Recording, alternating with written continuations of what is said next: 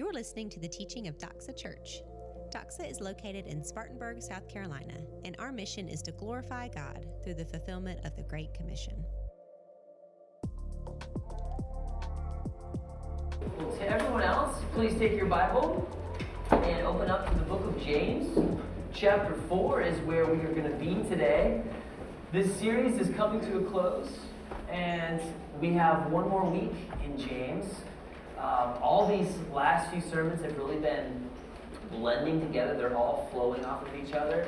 So today is basically part 3 of the same sermon. But we are loving this series. Every week we have seen that your faith in Jesus Christ can't just be a profession. All right? It has to be so much more than that. If you are a genuine follower of Jesus Christ, your life should start sounding different, and you should start acting differently. Now, in our immediate context, James has been contrasting the earthly false wisdom of this world versus the heavenly wisdom that's from above.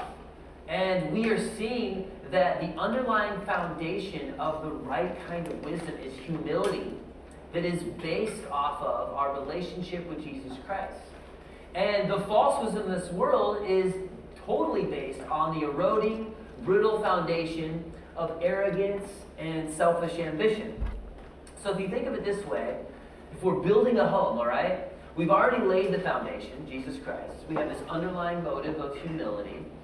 We've even kind of put up some of the walls. We did this last week. You have the different rooms, and we went through these 3 key concepts we saw last week. The room of ownership, quench the desires of the flesh by starting with your own personal sin. That was chapter 4, verses 1 through 3. The room of confession. Don't lie with the world. Embrace God's grace, verses 4 through 6.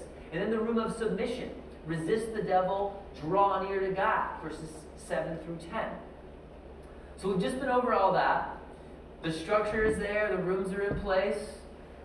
Maybe you had to knock down a wall or two last week. I know some people did. It was amazing. Now we're going to pick it up in verse 11 and get into the final stage. And this is the interior design stage. All right? And of course, this is the week that my wife Julie isn't here. She's in Michigan, surprising her parents for a special occasion. And my wife is an interior designer, for those of you who don't know. She's really good at it. But the thing about interior design is you don't always have to pull a whole wall down to make a big difference. You can put some paint up, and I know this. I'm married, like I said. I hear this like every day. You can paint something. You can paint cabinets, and they look new. You can put up some wallpaper, perhaps. Whatever it is, you can tweak little things here and there to make a really big difference when it comes to interior design. The other thing about it is, if you never do anything to freshen up the room, you just leave it nice and comfortable, what happens over time? Things get stale and old really fast, and then wife doesn't want to invite anyone over because we need to have some updates here. This area of humility, we're getting really practical, really, really specific at this stage, this interior design stage. This is the final stage of what we're talking about. The rooms are there, but now you have to constantly work on what James is about to tell us. Sure, you can do the Marie Kondo thing, and if it doesn't give me joy, I'll just get rid of it. But these furniture pieces, these accent touches, are accessories that have to stay fresh. And if you don't do that, even a solid structural house will get dated and stuffy. And you don't want that in the spiritual sense. So that's where we're going today. We're getting specific. And I know there's some of us in here probably thinking, well, David, humility. Are we really going to talk about humility again? Like, that's nice for some people. I appreciate it when people aren't prideful to me, but I have a lot going on. I'm an important person. I have things that I need to accomplish, and I would just have to say, James is addressing the movers and the shakers in this passage. And you are actually in the right place, because what James has to say, you need to pay very much attention to, because it's truth that you need to hear. So who's ready to get an interior design quote? Ready to go? Here it is. Here it comes. Some examination of the inner workings of your heart. Let's go to the text and read verses 11 through 17. Do not speak evil against one another, brothers. The one who speaks against a brother or judges his brother speaks evil against the law and judges the law. But if you judge the law, you are not a doer of the law, but a judge. There is only one lawgiver and judge, he who is able to save and to destroy. But who are you to judge your neighbor? Come now, you who say today or tomorrow we will go into such and such a town and spend a year there and trade and make a profit. Yet you do not know what tomorrow will bring. What is your life? For you are a mist that appears for a little time then vanishes. Instead, you ought to say, if the Lord wills, we will live and do this or that. As it is, you boast in your arrogance. All such boasting is evil. So whoever knows the right thing to do and fails to do it, for him it is sin. The first mark of humbling yourself before the Lord that we're going to see this morning, point number 1, is refrain from derogatory or judgmental communication. James, a lot of times, will make us think. He likes to paint a nice picture before he hits us with the truth. James is not mincing any words here. I mean, this is as straightforward as you're ever going to hear from James. He just says, do not speak evil. Don't talk this way. No, there's no code about this. It's look, if you haven't gotten here yet on your tongue, he's talked a lot about your tongue so far, but he's saying you have to refrain from this. The Greek word for speak evil against isn't the idea that you never call sin sin. It's not that you never call out error or stand for truth. This is literally talking down on someone. You know, we could say, you know, in today's vernacular, you're throwing shade on someone and you're dissing someone. It's when you, with your words, tear that person down. You pour shame upon them by the way you communicate with them. Malicious speech that is intended to negatively influence someone else should never, ever be a part of our vocabulary. And you may be thinking, well, of course, I would never do something like that. But there's a lot of ways that we can actually fall into this. There's a lot of ways that we can actually downplay this kind of communication. There's the obvious, bearing false witness against your neighbor. But there's also broadcasting of sins and weaknesses of other people to someone who doesn't even need to hear that. They don't need to have any part of that. What's going on when we do that through the charade of prayer requests? Or maybe it's just an overshare in life group. It's an under-the-table way to make yourself look better and prop yourself up and salve your own conscience. Pride likes to be seen as superior to others, and sometimes it's even bitter jealousy that makes a public case out of something that should have been resolved privately. But it's not just lying about someone, it's not just speaking down on someone directly. Sometimes it's what you don't say that cuts and tears someone down. And especially in 2020, one of the worst ways this is manifested is behind the keyboard in the comments section. Maybe you're not actually talking face to face, but you're now saying things that you would have probably never said if you were looking at this human in the eye. But you're still communicating nonetheless, and that's still a person who's receiving those words. I heard someone say this week, and I hesitate to even say this, but to bring up a hot topic, but this person said, hey, we should be praying for Hunter Biden. Okay? Not to even go into the whole mess of what's going on. There's some terrible things going on with that laptop. And of course, criminal investigations need to happen. There's people who need to do that. But for us, it's not our job to broadcast all of this mess. We should be praying for someone like that. I don't want to get too far off track. The main thrust of this point is that if you are living in humility, you're going to watch what you say directly to your brothers and sisters in Christ. This is really a personal thing, an interpersonal relationship. Now, the Bible does talk a lot about making righteous judgments. We're going to go here because this is such a big part of these first few verses. Because you can't live without making judgment calls. So what's the difference between making a righteous judgment, and then clearly you see, do not judge in the Bible as well. So where do we fall with all of this? Whenever the Bible tells us not to do something, maybe it's laying some ground rules, it's always for our protection. So when God says don't, is what he really means is don't hurt yourself. So there's a lot of ground rules for this issue of judging. I want to just run through this briefly as we step away from James for just a quick second. But we are told not to judge maliciously. We just saw that, verse 11 of this chapter. We're told not to judge hypocritically, Matthew 7, verses 1 through 6, Romans 2. And if you're paying attention at all in this, the worst culprits of hypocrisy in our day and age right now are the people who preach tolerance and acceptance and equality. And these are the people that, if you don't line up exactly the way they think, they are ready to take your head off, right? I mean, you feel that out there. But don't judge hypocritically. The Christian should be better than that because we have Jesus Christ. We're told not to judge by the outward appearance. John 7:24. You think of the story of King David before he was king, when he was a young man getting chosen by Samuel, and he said to David's father Jesse, man looks on the outward appearance, but God looks on the heart. So don't judge by outward appearance. We're not to judge prematurely, John 7 again, and different later on in that chapter. We're not to judge others' motives, 1 Corinthians 4 verse 5. You're going to get in endless trouble when you start playing that game of trying to judge someone's motives. That's just a big no-no, according to the Bible's ground rules of judging. And then we're not to judge other Christians' individual consciences.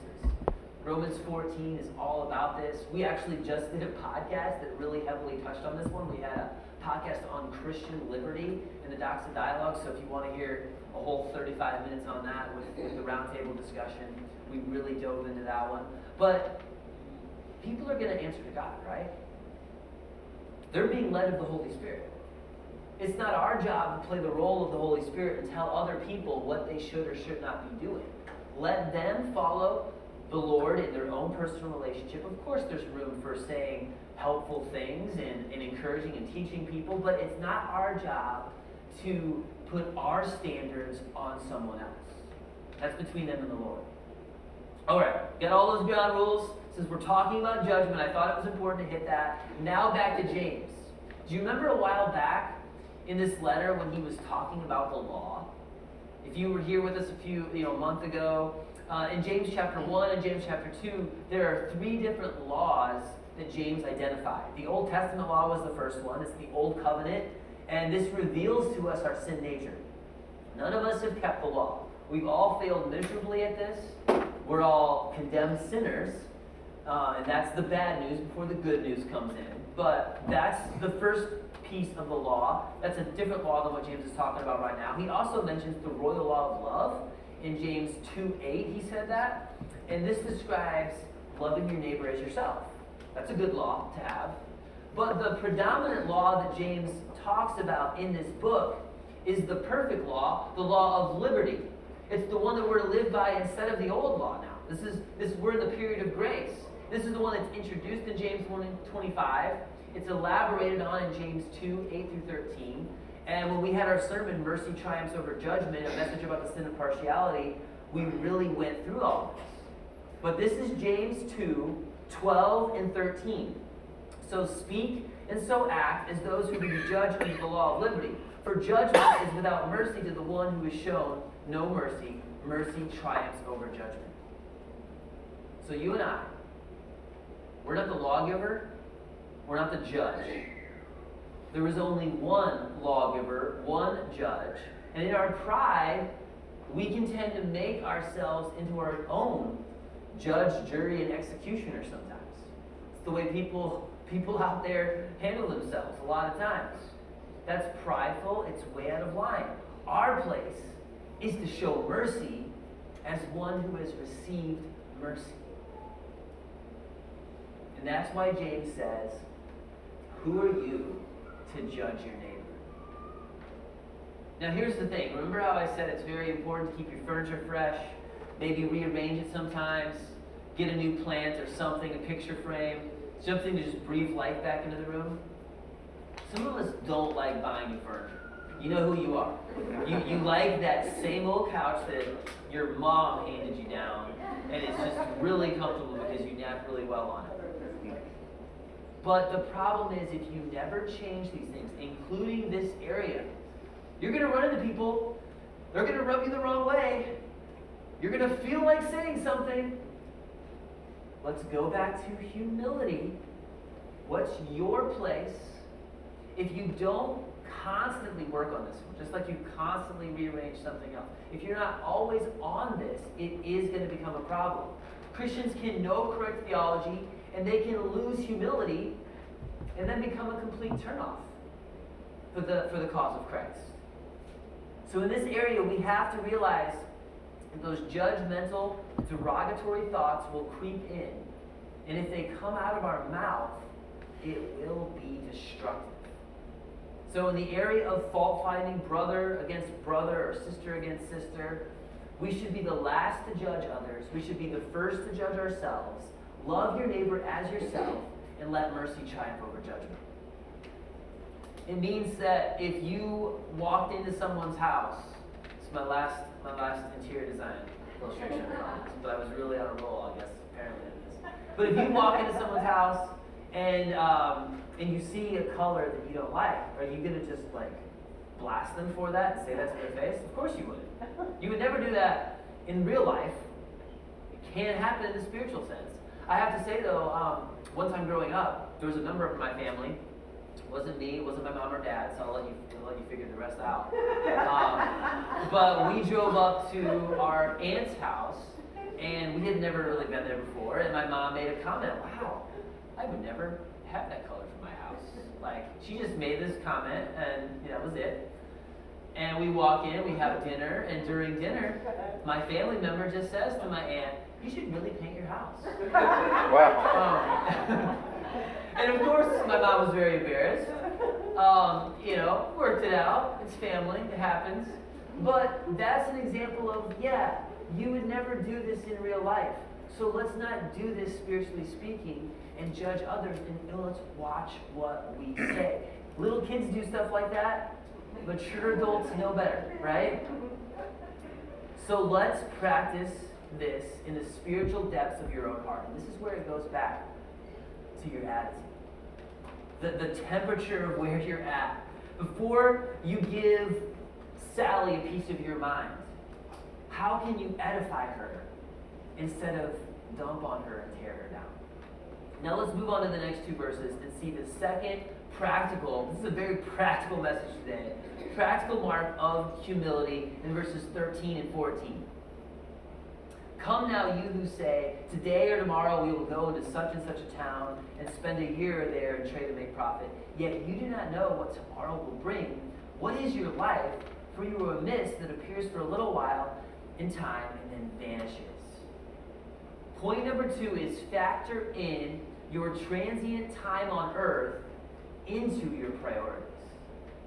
This needs to be part of the equation. When you're thinking and planning, you're transient, okay? You're a mist.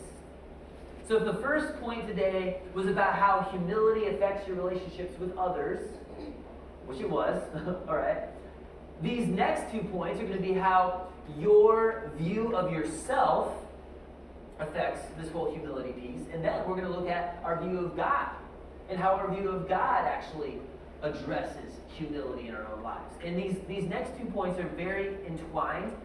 They're intrinsically linked. But as we break this down, how should you be viewing yourself? When we humble ourselves before the Lord, He will exalt us. And here's the other thing that's happening. It should be affecting the way you make plans. It affects what you prioritize on your calendar, what you spend your time on. And I love how James is really narrowing in on the movers and the shakers in this passage.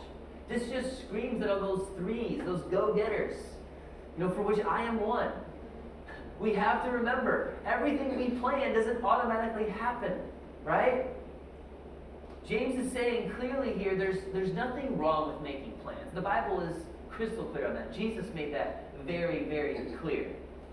We should be making plans. We should be saving for a rainy day. Get involved in your community. You have to put dates on the calendar. You're going to have to travel around and make some profit to live. There's nothing wrong with that. That's not the point. In the middle of all of that, though, James is saying, don't forget, you really don't know what tomorrow will bring. And the best plans can get shaken up in an instant. This reminds me of Proverbs 27:1. Do not boast about tomorrow, for you do not know what a day may bring. And here's the truth. I think James is actually being nice here. Because not only do you not know what tomorrow will bring, you don't even know what today will bring. You really don't. Some of us have our built-in, written-down plan for tomorrow. You have your Google Docs spreadsheets all marked up. You have your notifications ready to go on your smartwatch. You have it all set. But tomorrows can be thwarted by outside factors. So for those of us who are that way, who have it all down, and then for those of us who don't even know, what we're going to have for lunch today, you're just going to roll with it. What feels good? Well, I'm going to start driving down the road and see what the next restaurant is. I know we have all ends of the spectrum in the room. I don't know what we're going to have for lunch. I know I'm going to have my kids. Julie's out of town right now, so there's probably going to be a couple discipline issues. We'll get Monroe down for a nap. That's about all I know. I'll probably wind down at the end of the night. We'll play on the trampoline maybe. Wet trampoline's always fun. We'll figure it out. But here's the thing. Our plans are really unknown. You can plan a little bit, go for it, but be prepared that things could change in an instant. So we have a lack of knowledge. We have limited visibility. We can't assume that in 2021 everything will just go back to normal. We can make some educated guesses, but this is what James is reminding us of. In the middle of this knowledge, he adds that line, what is your life? For you were a mist. It's very important you understand this word, all right? The Greek word mist is not like a fog that lingers in the morning. This is like that breath of air that comes out of your mouth. Maybe when it's cold, when you talk and there's just a little mist. When you see your voice, you see your breath. James is not saying not only do you lack knowledge, but James is saying not only do you lack knowledge, but you lack power to do everything you want to do about what you do know. You don't have that much time. For you are a mist that appears for a little time and then vanishes. It's not a very good starting place for swagger, is it? In my limited knowledge, I'll only be here for a second. I don't really know what's going to happen by the end of the day, but hear me roar. I have it all figured out. No, you don't. This isn't a great place to start with bravado. And the truth can hurt a little bit, but the more you get this, that you are limited, that you are a vapor, that life is more fragile than you care to admit, the more you get this, it should shape your eternal priorities. Because we're not living for the here and now. If you've given your life to Jesus Christ, confessed your sin, repented, and believed by faith in what Jesus did for you, you are living for something that is so much bigger than just your own life. You're living for eternity. And I think this is something that's really missing. I want to emphasize this. This is missing in American culture right now. This is so countercultural. Even in Disney movies. If you've noticed, the old Disney movies, like the mom and dad always die. Like Frozen is like the one exception right now. Like we don't even want to talk about death in our society. I don't know if you realize this, but the old Puritans, when they taught the alphabet to their kids, they didn't say A is in apple. They said A is in Adam. As Adam did die, so will I.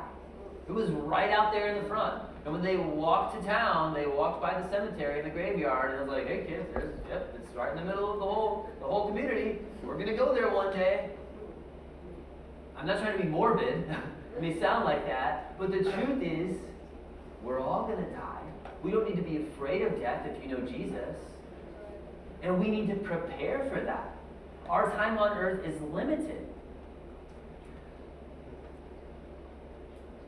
In America, early America, death was always at the door. Now we hide it. And I think we have to start really thinking about, you know what? Even my time with my kids, if you're a parent in the room, you know, if your kid is 9 years old, kind of making up a statistic, but you're probably close to 90% done with shaping that kid for adulthood. Think about it. 9, you got 9 more years. And that's it. You're about halfway done with most of your influence as a parent. There should be things that you used to be all about before you knew Jesus.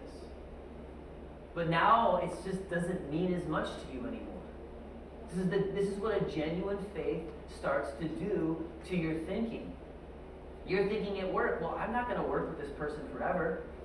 So if I have an open door, a crack, I need to take that. Because I may not get another chance. I've had that happen to me before, where I'm like, oh, I'll work with this person for a long time. You know, you're not thinking that, well, they ended up moving and I never had another shift with them, and the opportunity is passed. That's the way life works. Contrary to what Fountains of Wayne would say, none of us have all kinds of time. And I know most of you probably don't even know who Fountains of Wayne is, unless you're 30 to 40. You may remember, oh yeah, I haven't heard of them in a decade. That's because no one sings Fountains of Wayne anymore, and it's proving my point. Time is limited, right? There's 15 minutes of fame, and then it's over. What's popular now won't be popular in a couple of years. So what do you prioritize and value? It should be things that last for eternity. Your relationship with God. That's eternal. Your family. The family you have, you're going to have for the rest of your life. Invest in that. In a year from now, your life is going to look different. There's going to be new people in your life. There's going to be new people in Doxa Church. Things will not stay the same. So remember, what are you created for?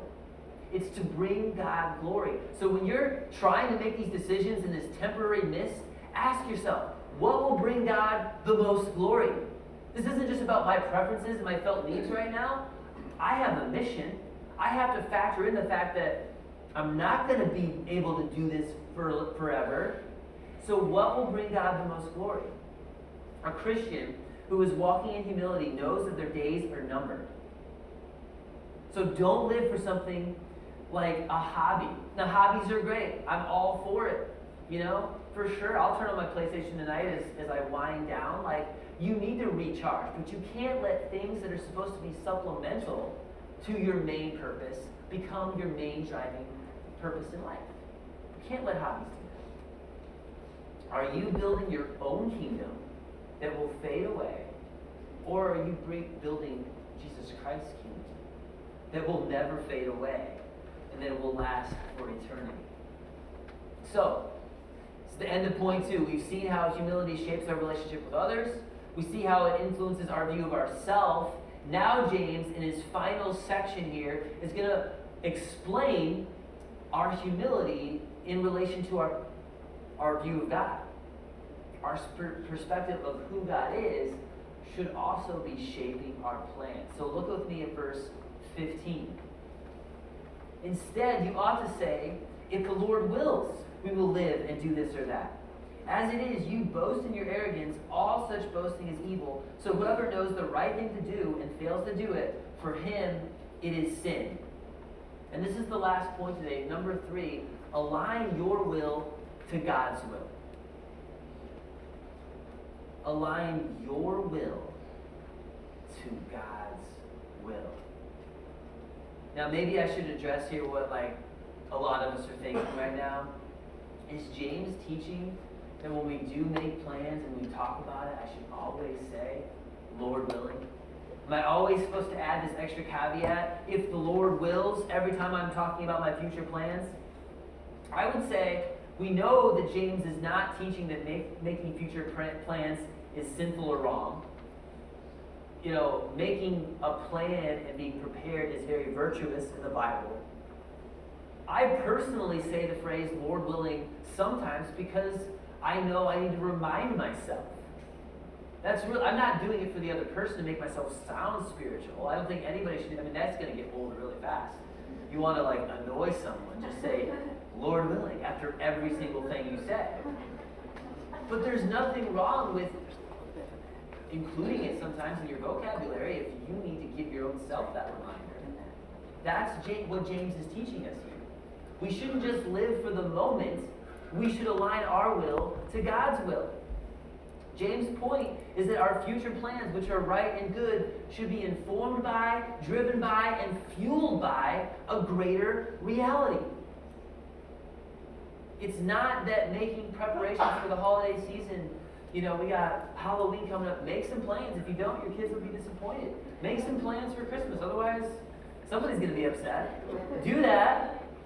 But the underlying motives, what's driving your business, what's driving all of your plans, it needs to be something that is pointing to God. Because those underlying motives are either making it or breaking it. I also realize this probably bothers some of us in this room.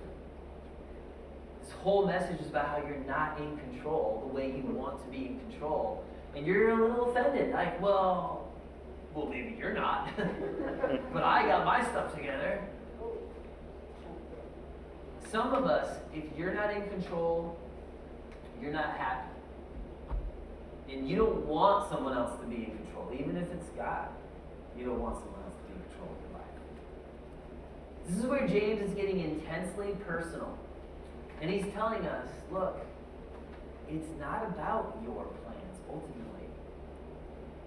If you're not living in humility, what does verse 16 say? As it is you boast in your arrogance, all such boasting is what? Evil.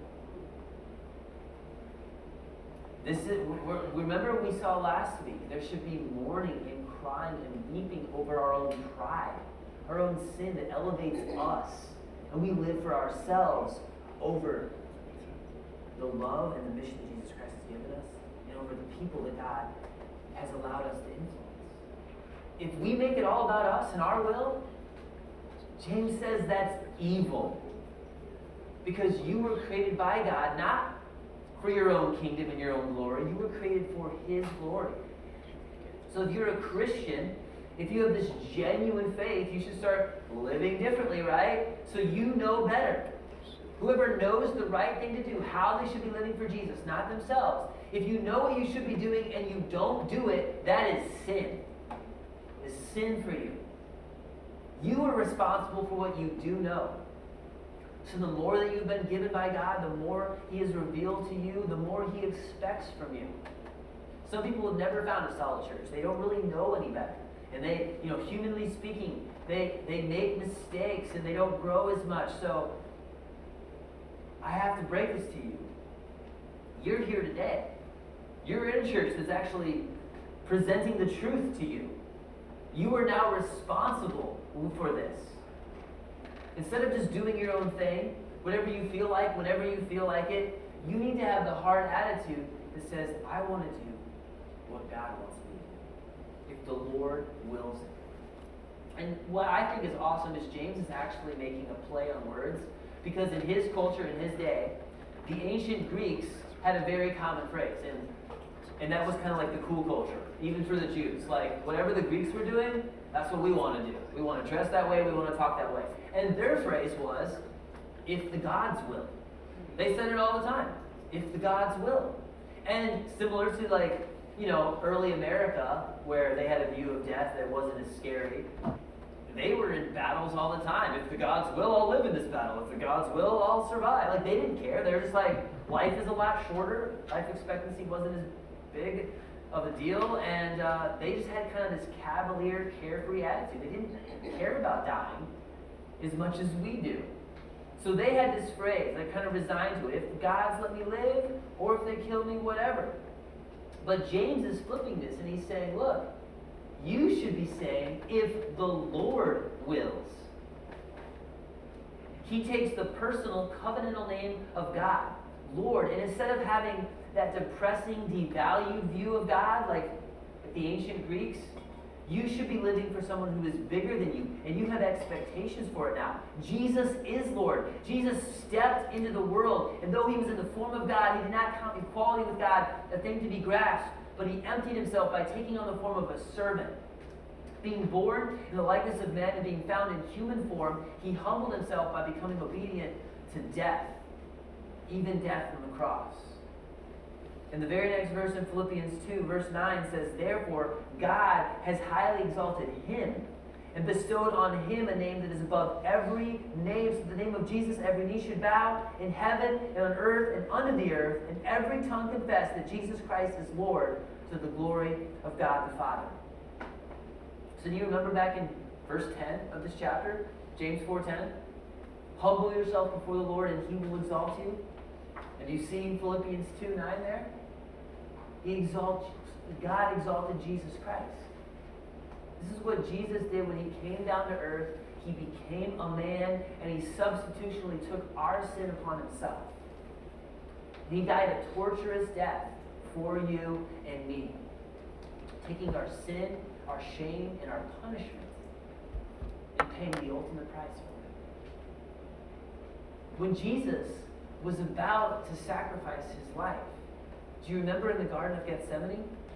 He was pleading with the Father, this cup of wrath that I'm about to drink, the wrath of God, a holy God, for sin.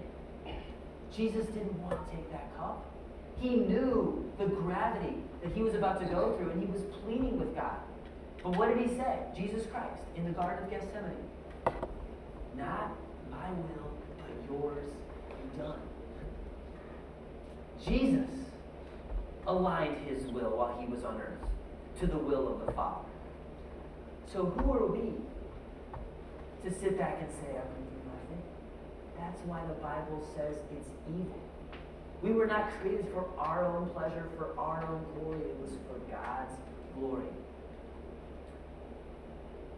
James is telling the followers of Jesus, the ones who have repented of their sin, looked by faith to him for their salvation, James is calling those believers to rise above the world around them, to flip their saying on their head, and to remind themselves of the higher calling they have. It's not if the God's will, it's if the Lord wills. Yes, I'm going to step forward and do this. I'm going to live for Jesus. So if the Lord gives me life and breath, I'm going to be gracious to those who are hurting.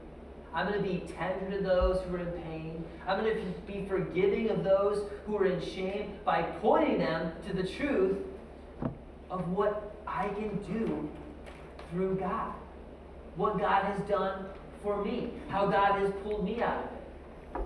On earth, I will submit to the will of God because that's what Jesus did when he was here on earth. He took my sin and he died for it. He took my shame and he laid it out on the cross for me. His submission to the Father became the pathway to my hope and my peace. He defeated sin and death, and that gives you and I hope for the future. It's not just about the next 4 years. It's about the next 444,000 years into eternity, that he's calling us to share that love with those around us. My banner, your banner, it's going to get shedded sometimes. It's just not going to work out. It's going to fade away. So instead of being all about that, I want to raise the banner of Jesus Christ. He is the true King and Lord of Lords. Align your will to God's will because you were created for his glory. He's not going to give you all the information. It's going to be limited. But he has given you enough truth for you to know what to do with your life. Worship team, you can come up right now. And this is where, as Christians, we go back to the overall theme of James. You know what your purpose and your calling is if you know Jesus Christ. I saw a video just a week or two ago, and it was a young man. He's probably in his late 20s in Portland, Oregon. This was like in 2017, and he was in a city council meeting in Portland a couple years ago, 3 years ago, I guess now. And he was going off on a profanity-filled tirade at his city council about I mean, he was a member of Antifa. I forgot to mention that. That was his thing. He was saying, I'm a part of Antifa. And it was disgusting. It was evil. It was wicked. He was just blasting his government. This is 3 years ago. And the question I have for you is, what causes a middle income, like middle class, white guy who has everything he's ever probably wanted to get as far as like food and clothing and shelter, what causes him to have so much vitriol and hatred for his own government? How did that happen to somebody like that?